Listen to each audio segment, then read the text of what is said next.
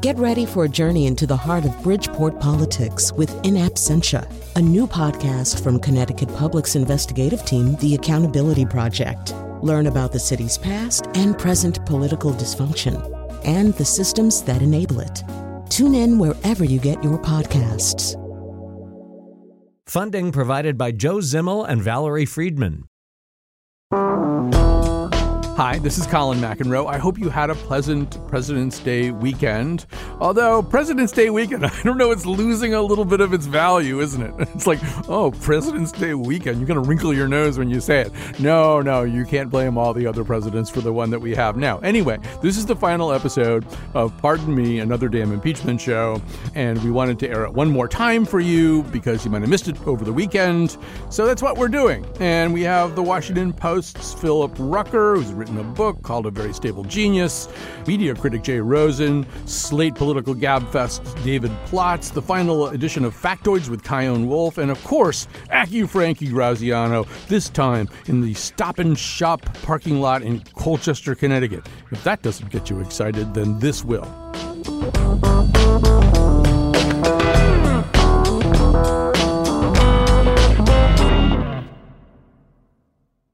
Hi, I'm Colin McEnroe. Welcome to the 11th and final episode of Pardon Me, Another Damn Impeachment Show. I probably don't even have to tell you too much about our next guest because the book that he co-wrote has been making waves. It's Philip Rucker, who, along with Carol Leonnig, wrote A Very Stable Genius, Donald J. Trump's Testing of America. Philip Rucker is the White House bureau chief at The Washington Post, a political analyst for NBC and MSNBC. So welcome back on this eventful, like all days in the Trump era, on this eventful day, Phil Rucker. Thank you so much for having me. And you're right, they're all eventful every day for 3 years now. So given the events of this day and given what a massive role former White House Chief of Staff John Kelly plays in your book, I have to just begin by asking you, as you no doubt know, at Drew University last night, I'm talking to you on Thursday, I should say, he spoke to an audience there. He said some things that I don't think he said for the record quite that way so far. So much of your reporting had to involve either trying to get him to say these things or document them through other people. Are you surprised by his frankness on Wednesday night? You know, I am surprised because General Kelly, when he left the White House, he decided he wasn't going to speak publicly about the president. He decided not in that moment to write a book, his memoirs of his time serving the president.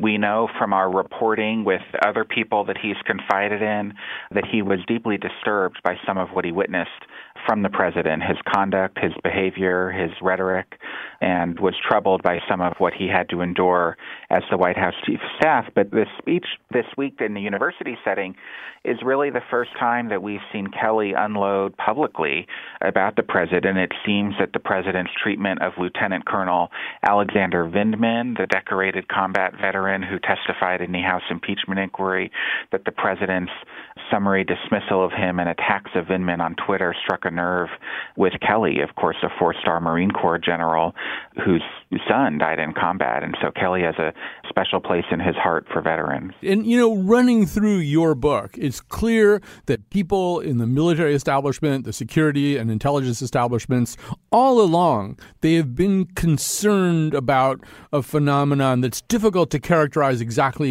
in one restrictive way, but it might be described as President Trump simply disregarding protocol, disregarding expertise, disregarding existing rules and practices, and making up his own rules.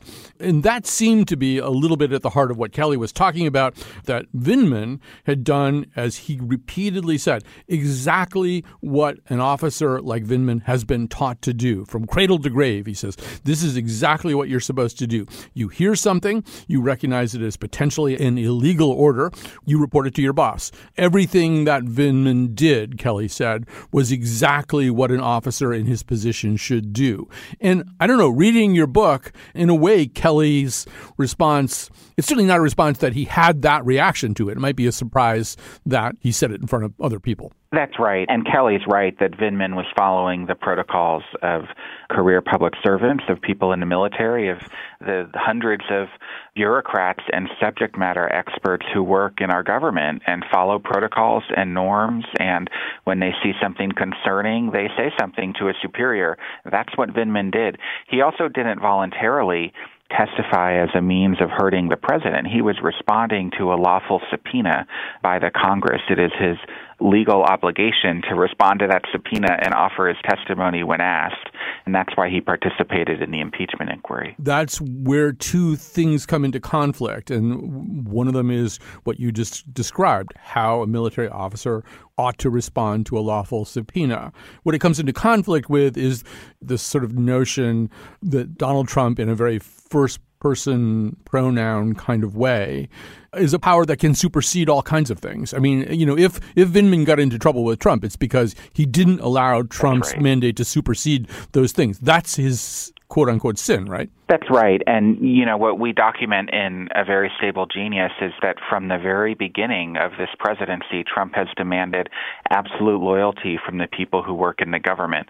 And he doesn't demand loyalty to the country or to the noble values of public service, but rather loyalty to himself, to advancing the cause of Donald Trump, to buffing up the image of Donald Trump, to executing the wishes and whims of Donald Trump. That's what he expects the people in the government to do.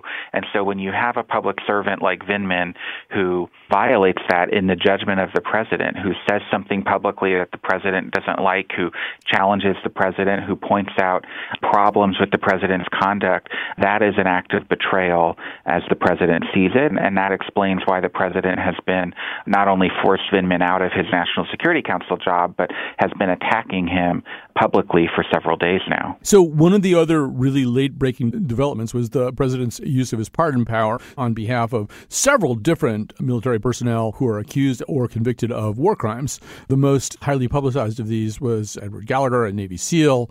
So it turns out that the seeds of that particular one had been planted in the ground a long time ago. And you do describe this kind of tension-filled dinner in the state dining room, I think. Maybe you could say a little bit more about this. Yeah, so President Trump was very interested in the case of Gallagher, who was charged and I believe convicted of war crimes in his service, but became a cause celeb on the right, championed by Fox and Friends and other programs on Fox News Channel, championed by Congressman Devin Nunes, a close Republican ally of President Trump's. And so Gallagher was top of mind for the president. And when he had what was sort of a regular formal dinner with the military brass at the White House, he brought up Gallagher's case and tried to defend him and suggest that he had been treated unfairly by the military's court system.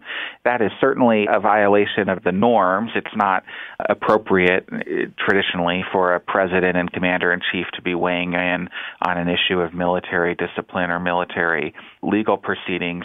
Trump's comments caught some of the officers in the room off guard. They were a little alarmed, not quite sure how to handle it. Some wanted to confront him but didn't because they're respectful, of course, of the chain of command and worry about standing up to the president in a setting like that. There was one military officer who did challenge the president. He was set to be retiring later in the year, so felt a little bit more free because of that to say his piece.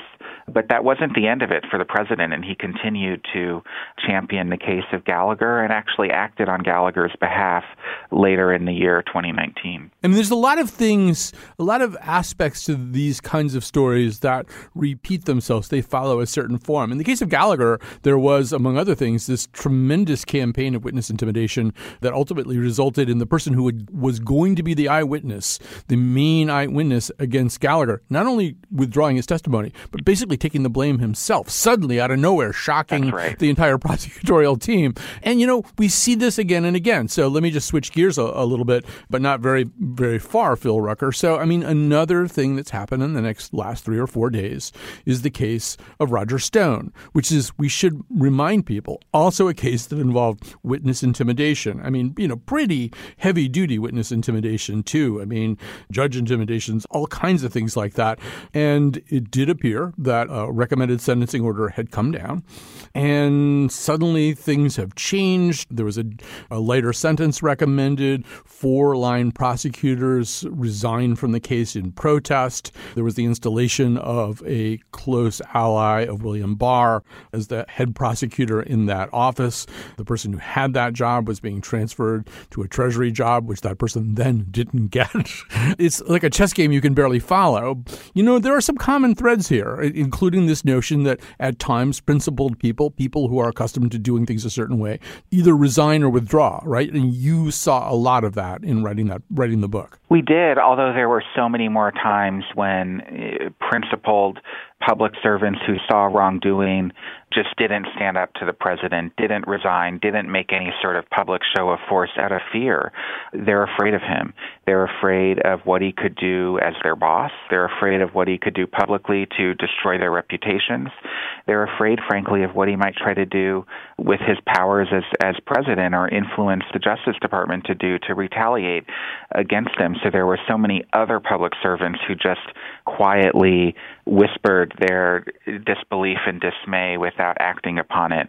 In this case this week, the 4 prosecutors did resign from the case. They have not resigned from the Justice Department, but they did resign from the case, which is a stunning thing. We do not normally see that in the Justice Department. And there's been a really chilling effect throughout the prosecutorial ranks in this country because Trump's intervention and the intervention of his senior political appointees at the Justice Department on behalf of Roger Stone is extraordinary. It is not normal. It is not following any norm, and it really jeopardizes the historic independence of the Justice Department in our system of rule and law. Let's hear a little bit of the president himself talking about what he sees as his role in a case like this. No, I didn't speak to the justice. I'd be able to do it if I wanted. I have the absolute right to do it. I stay out of things to a degree that people wouldn't believe, but I didn't speak to him. I thought the recommendation was ridiculous. I thought the whole prosecution was ridiculous. Often when he says he didn't interfere, and the same thing, I think, appears to have been the case with the reduction in the recommended sentencing here. It seems as though he might not have directly interfered, but the people involved saw a tweet of his, which constituted basically an instruction manual for how he wanted this thing to be handled. I mean, to say that you haven't interfered, right. I mean, you go ahead. You're more familiar with this than I am. Look, I mean, the president can interfere without picking up the phone and calling the attorney general and directing him to do something, right? So we can take Trump at his word that he didn't contact the Justice Department, but Attorney General Barr and all the political appointees who work for him certainly see the president's tweets and know when he's raging about something. And he made very plain his view on Twitter the night before that he thought that the sentencing recommendation for Stone was far too severe. And, Barr has proven to be a very adept political operative, if it were, in Washington at this time. He understands Trump. He has sort of a gut instinct for what the president's going to care about and what the president's going to like and dislike.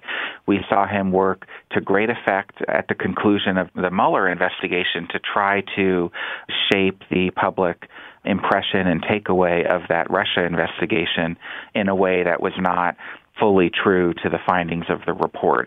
And Barr did that to great effect and to the president's great pleasure. And so the attorney general currently is somebody who knows his client, if it were, the president, and knows exactly what the president wants and is unafraid to sort of figure out ways to get that outcome. As you watched the impeachment process unfold, knowing everything that you knew, how did you react to it? I mean, were there things about it that surprised you, ways in which it veered off in directions you hadn't expected? Or did it feel as though this was simply an extension, the next iteration of all the patterns that you documented so well? It felt so much like an extension of the patterns we document in the book and the patterns that we've all seen as Americans through this presidency. There was nothing wholly surprising about the president picking up the phone on July 25th, 2019, to call the Ukrainian president to ask for a political favor, because it was very much in keeping with his conduct throughout the Russia investigation. The one element of the impeachment inquiry that did surprise me was that there were so many public servants and political appointees in the government who were willing to respond to those congressional subpoenas, come forward on camera in front of the House of Representatives and tell their truth and document a fact pattern and show evidence with regard to the president's conduct.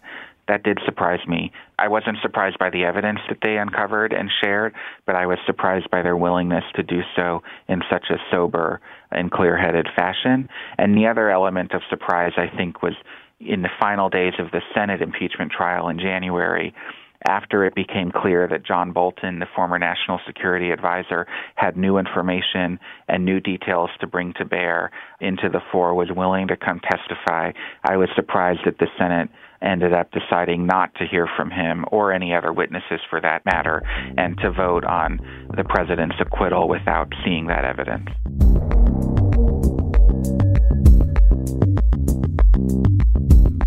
That was Philip Rucker, the White House bureau chief at The Washington Post. In a recent column, I referred to him as probably the most important press critic in America. He may object to the word probably. He may not. His name is Jay Rosen. He is a media critic and professor of journalism at NYU, and he directs NYU's Studio 20 program. He's the author of PressThink.org, a journalism blog. Jay Rosen, welcome to our show. Thank you very much, Colin. Let's initially stay focused a little bit on what happened before, during, and after the impeachment. But we should probably begin by saying that you tend to be fairly critical of the way the mainstream press reports all of this stuff.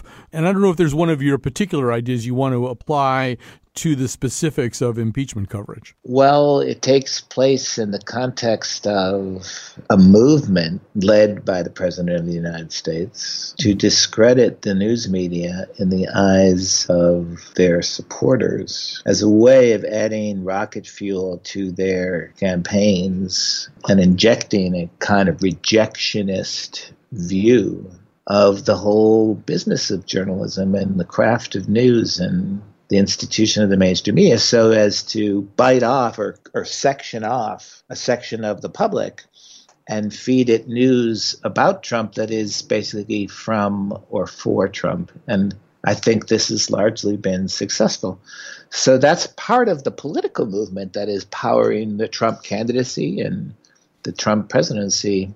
And this has proven to be a very difficult thing for journalists and everybody, really, to get their minds around, because it's a new kind of warfare, a new kind of propaganda in which you're not trying to persuade people of your point of view or trick them into believing something that's false, just to flood the zone with BS. So opposing that, overcoming that, figure out how to operate in an environment like that, these are all new and difficult challenges for journalists operating in 2020. If you sort of think about the way the broadcast media and the cable media covered the impeachments, I mean, during the hearings, you'd have hearings live in real time, and when they take a break, you'd cut away. And if it's CNN, you've got a whole bunch of experts, and you've got Jeffrey Toobin, and you've got Ross Garber, and you've got Gloria Borger, and you probably have Rick Santorum in there, you know, because they want to have somebody who can express a kind of conservative response to what everybody else is saying. And I'm wondering if this is in any way a fruitful exercise. Obviously on Fox, some kind of obverse of that is going on. And if all we're doing is showing these hearings and then doing analysis, are we doing anything, or are we simply just telling people what they already believe? In some ways, I agree that the kind of violation of constitutional order we saw almost requires impeachment hearings, even if you know they're not going to succeed. I basically agree with that as a citizen. I don't think the Congress had much choice. But at the same time, the fact of knowing that it's not going to happen changed the event in certain ways. The one thing that you know cable television is going to bring to a subject like that is overkill. Repeating the same questions over and over, and yes, certain voices differing in interpretation, but after a while, it becomes both extraordinary in the sense of history making and like banal. To the extent that in press coverage, in everything these days, it's, you know, every year is the hottest year on record. What does that mean? Well, I mean, for a lot of us who would be reporting on the science of it, it really is a very frightening narrative about climate change. For a whole bunch of other people, it's just a completely meaningless statistic and something that's been ginned up to alarm people and further empower environmentalists or whatever that. In other words, every set of facts is subject to subjective interpretations as opposed to the notion that, well, if we could get 5 more facts that were relevant to this, we could probably resolve this. I mean, the impeachment is exactly that kind of thing where the 5 more facts make no difference. By contesting every single thing, even the proven facts, you drive more people from the arena, you make it harder to pay attention, figure out what actually happened, just raise the information costs to an average citizen and create chaos in the public narrative. Make it really difficult to figure out what's going on by raising the cost to understand, even for your own supporters. So then they just fall back into warfare mind. So, well, I'll let you describe your notion of the truth sandwich. It actually originates with George Lakoff, the Berkeley anthropologist, social scientist.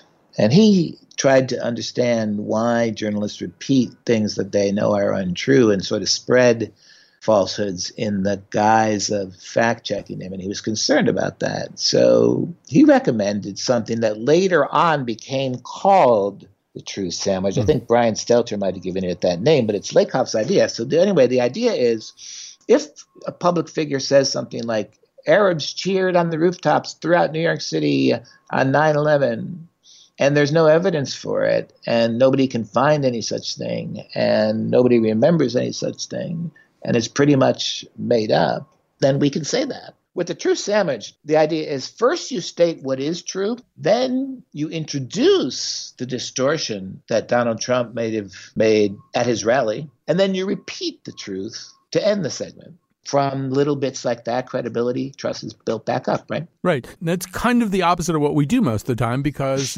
President Trump is kind of calling the square dance at all times. So that's why Lakoff was identifying one way that an aggressively counterfactual, unfactual, lying, cheating, making stuff up president can get the better of a public service press corps is when we don't practice truth sandwich, we practice eye-popping claim.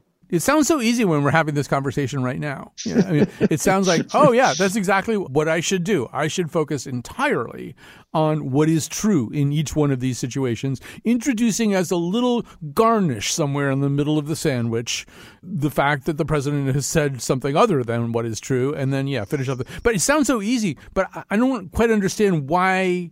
That is it because he established early on that he was the story? I mean, starting in 2015, 2016, you had CNN taking pictures of the empty podium, waiting for him to come out. He wasn't even out yet.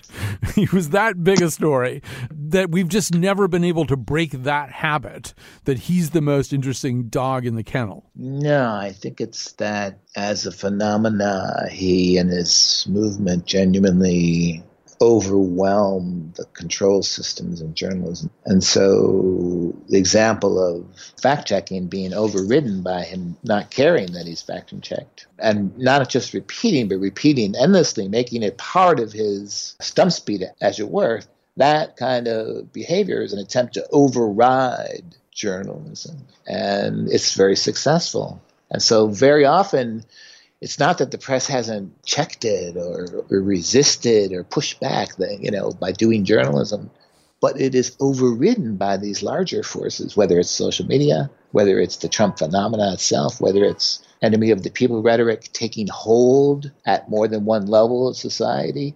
All these ways that the space for free journalism is being fought over, and it's become part of the Trump phenomenon. I'm not saying I know what to do, but this is something that I'm trying to monitor as a citizen and as a critic, because our press is under pressure. It's under threat. We look across the globe, the space for real journalism to operate is actually in decline globally. So we have to attend to how we keep that alive here. Like, how do we keep creating that space for real journalism, independent journalism?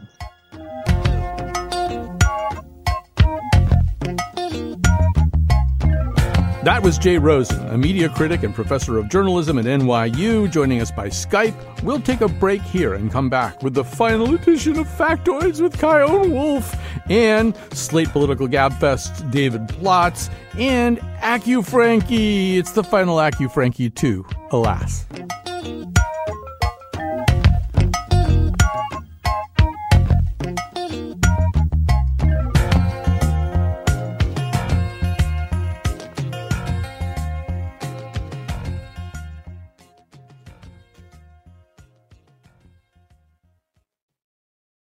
Hi there, I'm Colin McEnroe. This is Pardon Me, and we'll start this segment with our final episode of Factoids. Here's Chion Wolf.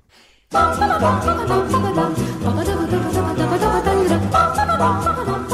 1969 movie The Italian Job ends with a gang of thieves trying to retrieve their stolen gold from a bus dangling over a ravine. Moving toward the gold makes the bus tip even more. Finally, their leader, played by Michael Caine, says, "Hang on a minute, lads, I've got a great idea." And that's how the movie ends. After nearly 2 years, former communications director Hope Hicks is returning to the Trump administration, this time reporting directly to Jared Kushner. Hicks previously testified to the House Intelligence Committee that she sometimes told white lies for President Trump. She was romantically involved with White House Staff Secretary Rob Porter, who resigned in 2018 after allegations of domestic violence from 2 former wives. Even though he's a former staffer, Porter has obeyed Trump's order to defy subpoenas. This has been the longest 3 years in recorded history. A study by the Washington Post found more than 300 cases of children who were harassed at school by fellow students or staff using Trump's name or policies or rally slogans. 3/4 of the victims were Black, Hispanic, or Muslim. 45 kids were picked on for supporting Trump. In Utah, 2 kindergartners told a Latino boy that Trump would send him back to Mexico. Polls conducted in 2012 across 20 countries found over 14% of people believe the world will end in their lifetime. In 1992, political scientist Francis Fukuyama published a book predicting the end of history. Since that time, he's published several other books explaining why that did not happen. The final sentence of Cormac McCarthy's apocalyptic novel The Road is, "In the deep glens where they lived, all things were older than man, and they hummed of mystery." He is, unfortunately, referring to trout.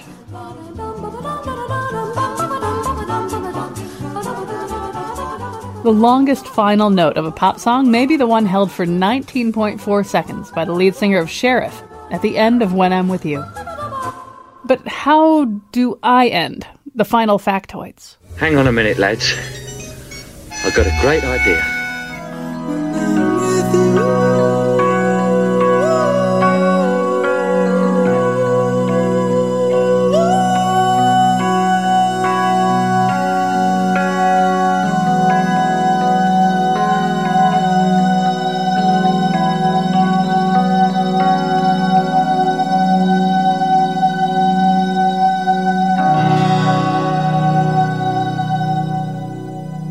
I'm Chion Wolf, and this has been Factoids. As we draw to the end of this show, Pardon Me, one of the things that's been very delightful and pleasant is to have members of the Bazelon family on. We've had Emily Bazelon on, then we had Lara Bazelon on, and then we had Zeppo Bazelon on, and actually he had written a book called The Drama of the Ungifted Bazelon, and he just turned out to be a very bitter and profane man, and that wasn't a very successful interview. But in the back of my mind, with all these Bazelons coming on, in the back of my mind was this idea that maybe one of the last voices people should hear on this show would be, in fact, David Plotz, who is the host of the Slate Political Gabfest, on which Emily Bazelon appears. The reason that we're having him on right now is that my sense of David Plotz is that he's an institutionalist. He's a person who believes in the power of institutions, and that when we believe in the power of institutions, we can, and those who participate in those institutions, can transcend politics, can set our eyes on some other horizon other than just immediate self-interest.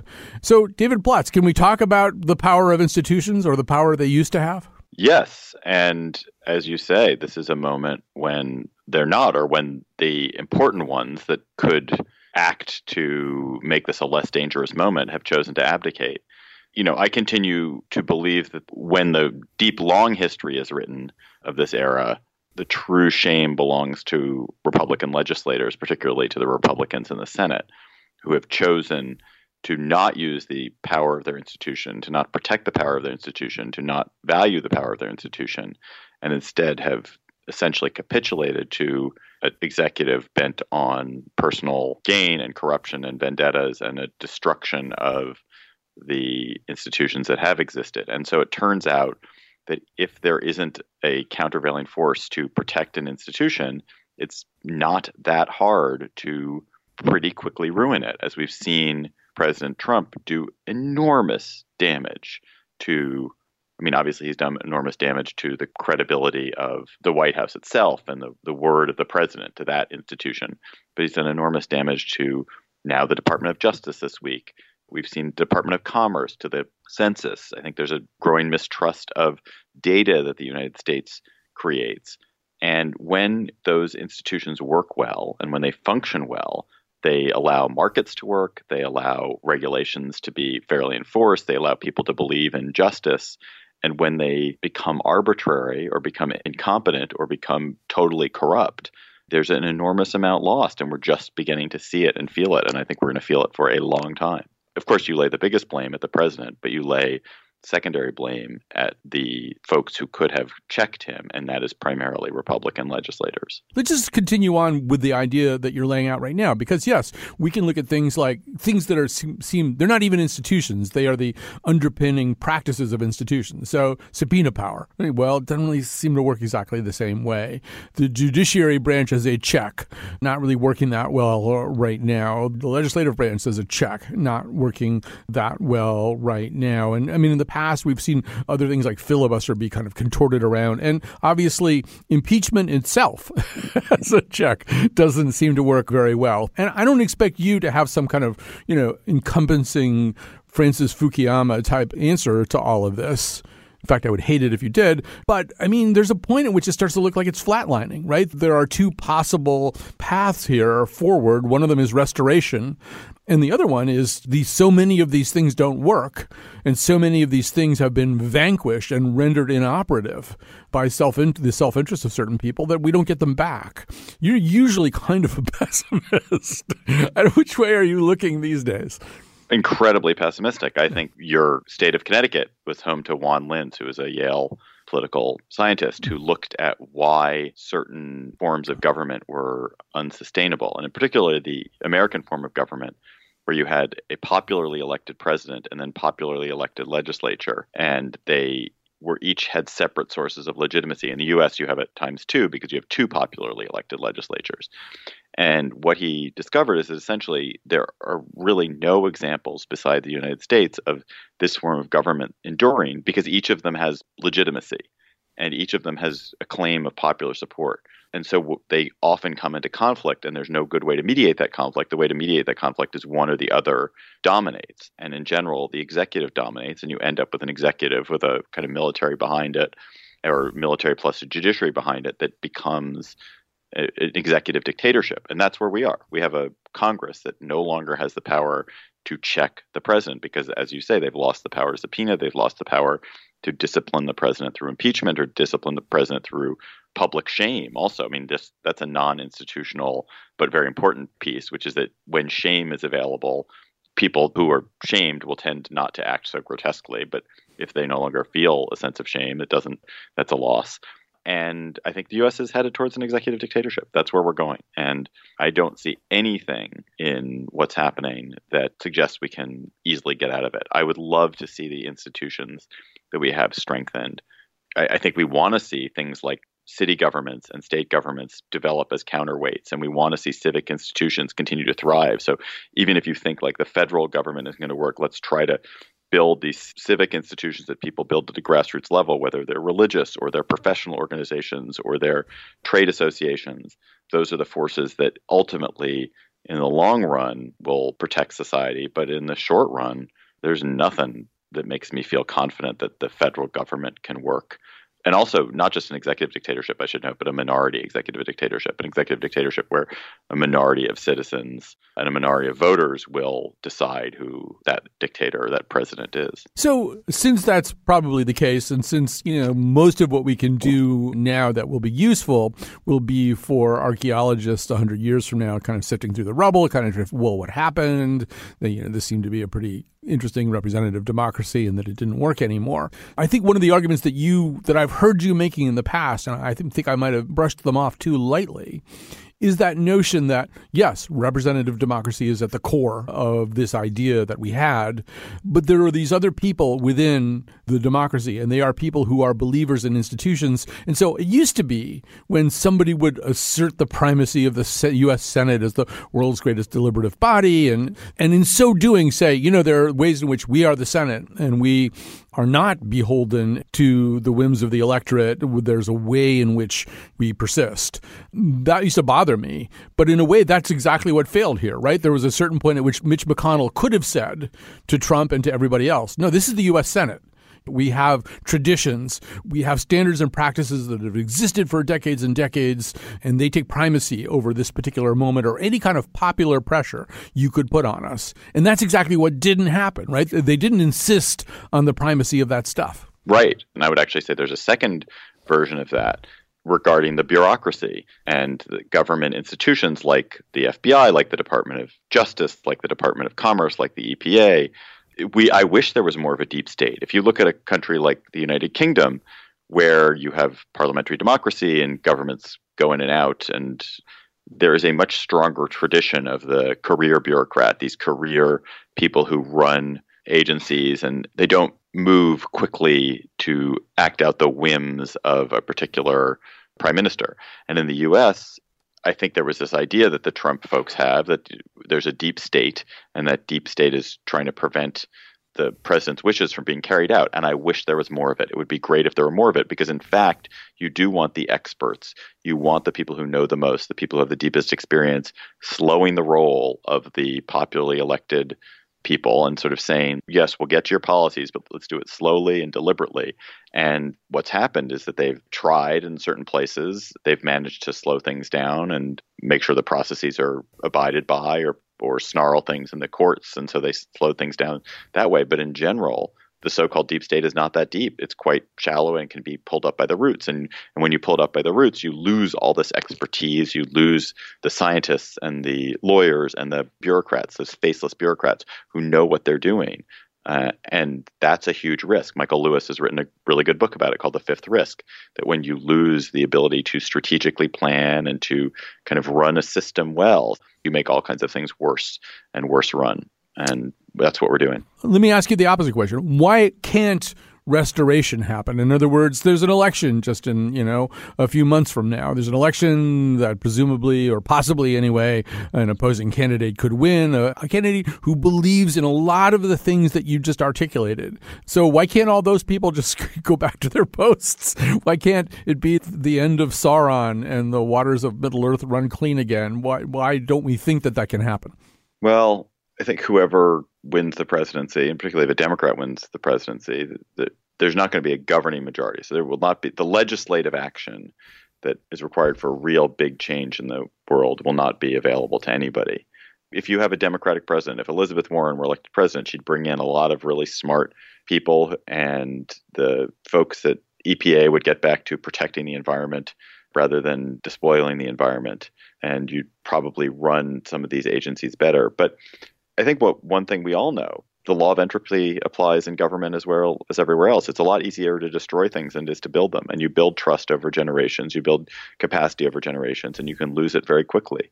And I suspect you're going to have very few people are going to want to go work for government, or many fewer people are going to work for government, whether it's a Democratic president or a Republican president, than one to work for it a generation ago, because the jobs seem more precarious. It seems like you could get screwed over the next time there's an administration change, and it doesn't seem like your work will survive. So one of the things I think that's been most effective and pernicious in what Republicans have done is to destroy belief in the project of government, which is a very valuable project, like to have a well-run government. And if you make it so people don't believe in that anymore, they won't want to work there, the best people won't go there, and it will be a poorly run government, and people will have less and less trust in it. And that's where I think we are. I think it's a vicious cycle.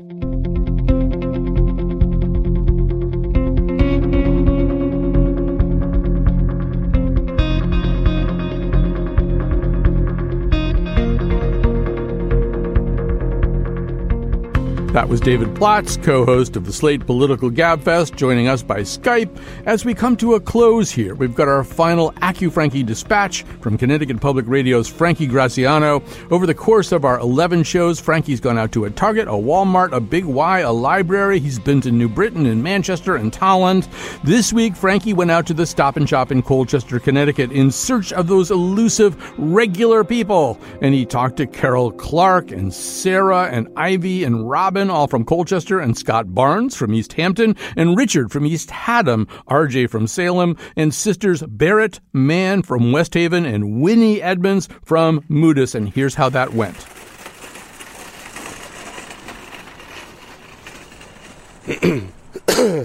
Three, two, one. We're at a Stop and Shop just off of Route 16 in Colchester. Excuse me, ma'am. I'm a reporter from Connecticut Public Radio. Impeachment's over. We want to get reaction from people, see what they think, see how it went. Really quickly, opinions. Your opinions. I don't know. It was interesting. What were you expecting when it all started? Well, I actually thought he'd get in trouble, so I was surprised. I still think he did things wrong and illegally, so even though they didn't catch him on it. I'm happy that the impeachment trial went the way it did on the first trial, but I think that they were more partisan on the second go-round, and they didn't vote the way that I thought they should have, because there might not have been as much evidence as there has been in past impeachment trials, but there was still impeachable offenses, and they should not have kind of gave him the go. It was about what I expected. I thought he should have been convicted, but I wasn't surprised at all by the result. To me, it was just very obvious. I just didn't agree with the whole thing. I mean, I agreed with the impeachment. I don't agree with the way it came out. That's what I mean to say. It's not how I expected it to go, and I'm not happy with how it went. I think it went really well. You supported Donald Trump throughout the entire thing. I do. Still do. I'm glad it's over. It was a waste of our time and money. The whole process. The whole process. And it was our time and our money that was wasted. How much did you pay attention throughout this whole process? Not too much. Just enough to know what was going on, but not enough to get aggravated. We just want to get a general sense of whether people paid attention. Oh my gosh, yes. Whether they cared. I'm the worst person to ask because I didn't watch it. The reason I didn't really watch it, and I'm terrible because I'm not very politically savvy at all. I'm a total yogi, meditator, put my head in the sand, not political person. But from everything I understood in my limited view of politics, it didn't really matter how long it went or what they did. It wasn't going to happen. And so I've always been a straight Republican. My husband, lifelong naval officer, career military people. So Republicans tend to do more for military, but I'm also a complete bleeding heart liberal on a lot of issues. And that's why I get frustrated, because some of the things he does are amazing. I just read today that he just passed a law making it a felony if you're caught animal abuse in all 50 states. So of course I'm for that. Do I love the idea of the border wall? No, I hate that idea. But I don't know. I can't pick and choose. It's all or nothing. I always expected him to be acquitted because the Republicans don't have a backbone. And I'm ashamed to say that I'm actually a Republican. Really? Oh, I didn't know that. Oh, my God. I'll still take her home with me. No, well, she's my sister. I got to take her home.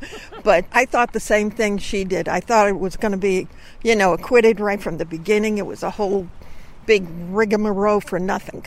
The Republicans just don't have any backbone to stand up to a misogynistic idiot. Liar. They didn't allow any more witnesses to come in, and the subpoenas that we did put out weren't honored. That's wrong. You get subpoenaed, you better show up at court. I thought it was pretty short. I thought they should have called witnesses and was expecting a little bit more. It's witnesses and documents. They absolutely should have been introduced. Well, actually, they were introduced. They brought all the documents and everything over from the House to the Senate. So they had 17 witnesses that were actually presented to the Senate. The House only chose to present 13 of them, but they were there. I think that Trump getting to get away with as much as he has gotten to get away with is going to change the country.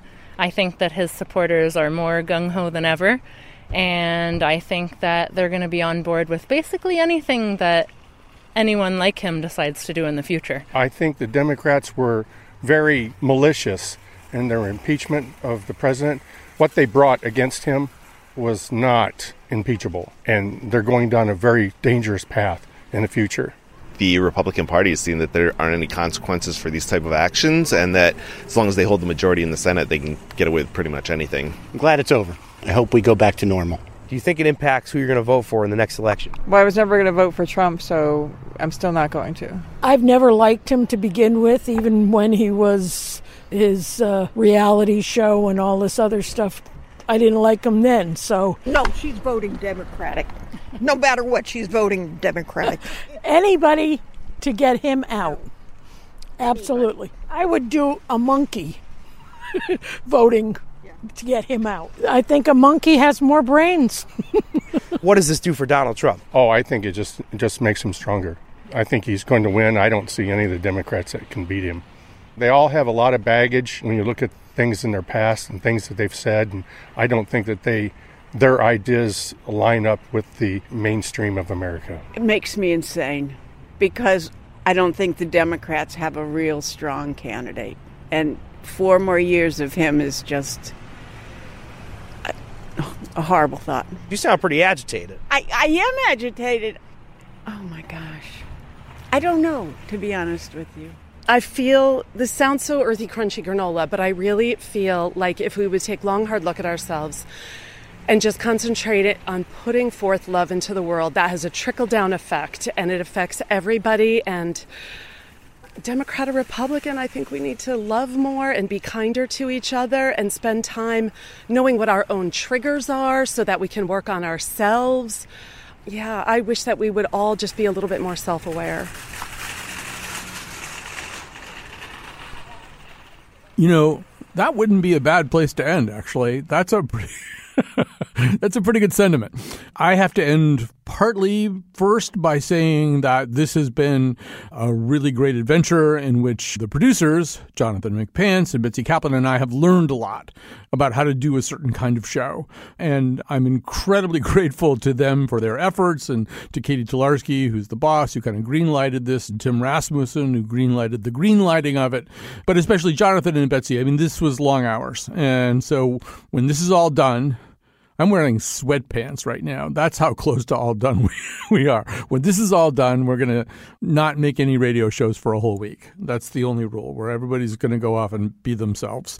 And because there's a lot has gone into this. But there's 1 or 2 last things I'd like you to think about.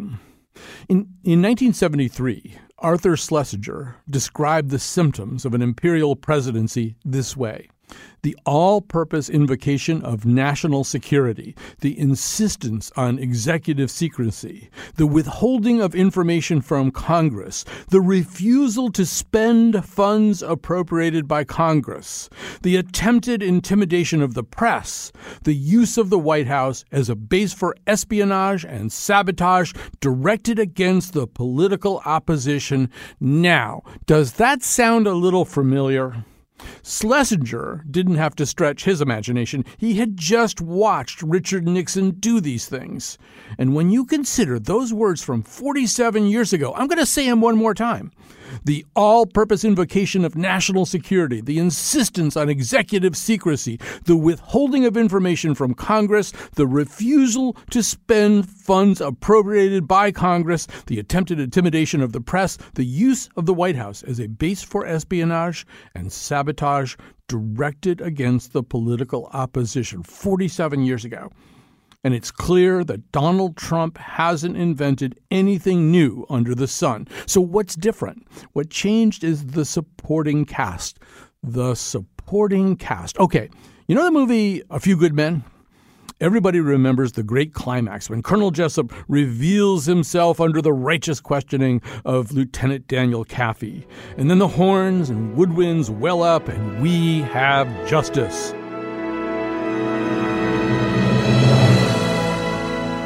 And when I watch it now, though, I watch the judge. The character's name is Judge Julius Randolph.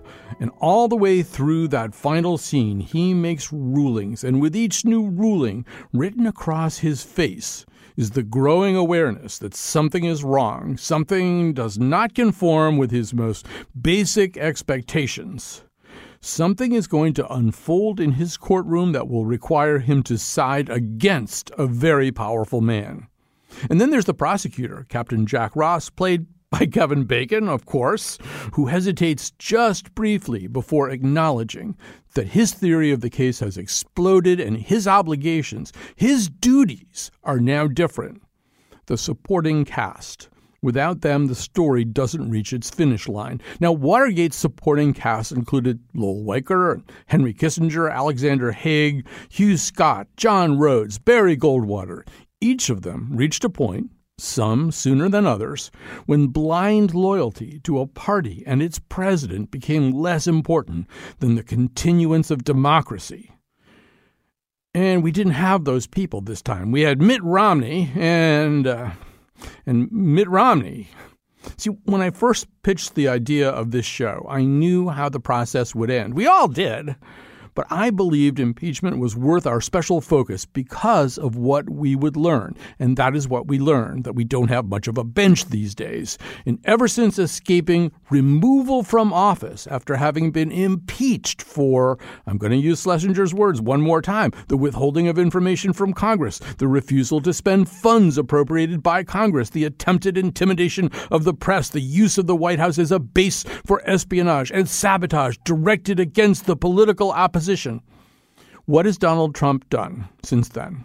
He has, to a startling degree, in just a handful of winter days, done more of those very same kinds of things, and he will keep doing them. And one by one, some of the people who should have done more a lot sooner are going to come over to the side that most of you are on already. And I would ask you to do one thing. Welcome them. No matter how much they disappointed you in the past, you need them now. It's not crazy to think the president will try some very extreme measures, including a shutdown of the Election Day process if he thinks the tide has turned against him.